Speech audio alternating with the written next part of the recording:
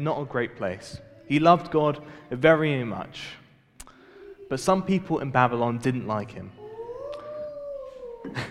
Mainly because of his faith. I love the interaction. Keep it going.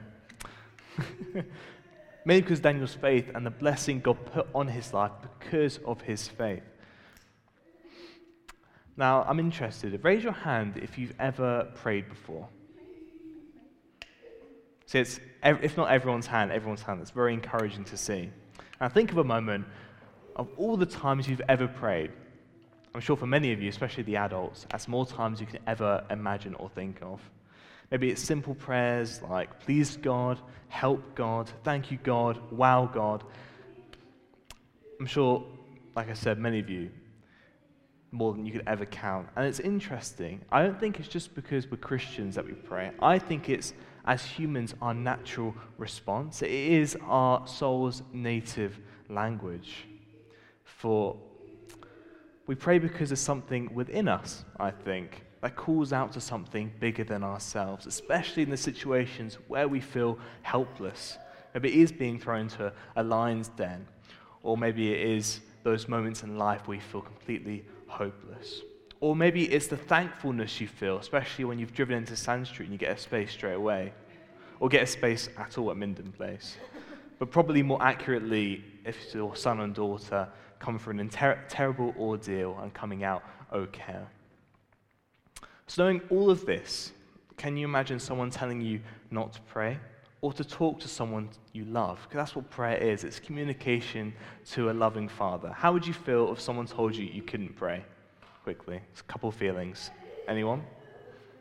How would you feel if someone told you you're not allowed to pray?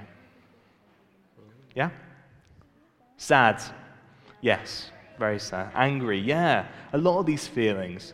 It would be scary, it would be sad for Daniel, as he was told not to pray. But guess what? Not praying was not an option for Daniel. It was essential.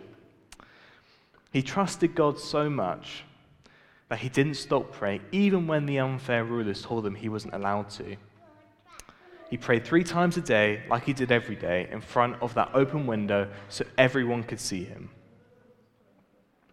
And I'm struggling to remember, what happened to Daniel when they found out he was praying? Can you remember from the video? Yeah, again?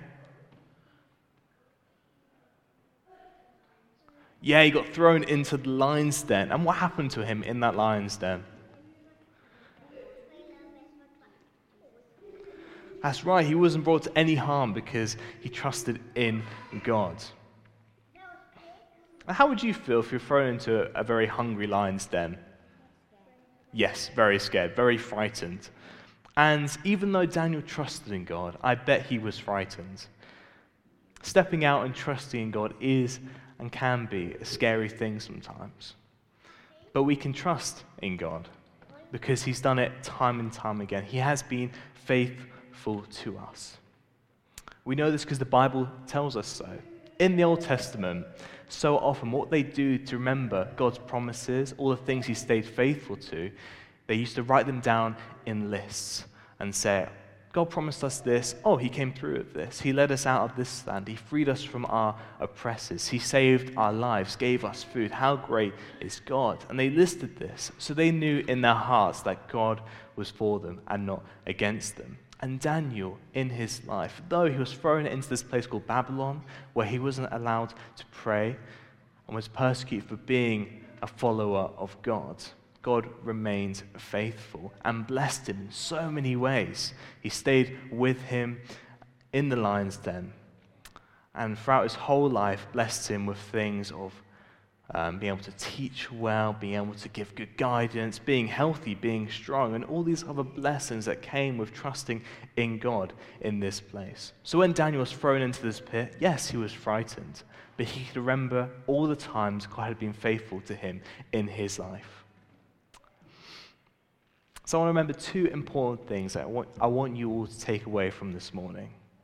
To pray always. Just like Daniel, we can talk to God anytime, anywhere, about anything. We don't need to be afraid to pray. And even if others don't understand, it is our natural response. And it is a gift we all have. And it is one of the most important tools we have in our arsenal to combat these unjust structures. We can pray to God for change. And God can do it because he's done it time and time again. And that's the second point. We can trust in God. He is always with us, and he loves us very much. When we trust in him, he'll help us through times and make things better. And as followers of Christ, we trust in God and do what he has called us to do by being obedient to him, to love others, to love the vulnerable, and fight the injustice through prayer and seeking guidance from God. Now we're going to watch a video about a modern day story like Daniel's. I think it's important to look at these things as a reminder that it's not something that happened thousands of years ago, but it is happening now, as highlighted by this map here, and that will lead into our prayer sections. Let's hear a true story about a young boy, so in me. I think it's a very beautiful and powerful story that we've heard. And I think the conclusion the young man gets to of this mum, to trust in God and to pray, is two vital things we can do and what he has done today. And we pray for those like Hammy who are suffering under persecution because of their faith this morning. Which leads me into the wonderful prayer activity that we're going to do. You should all have a luggage tag on your seats. Yes? Wonderful. And what we're going to do, once the music starts playing, I'm going to pray, and I encourage you all to write down a prayer of your own onto this luggage tag. Then please come up and hook it on one of these pins. It doesn't matter where, but if you have a prayer for a particular place, then please do put it on that. And it'll be a wonderful prayer activity. So, I'm going to pray. Thank you, Lord, that we can trust in you. May we be filled with your Holy Spirit this morning, that we may seek and pray that unjust structures that seem to persecute your people, would be undone and changed.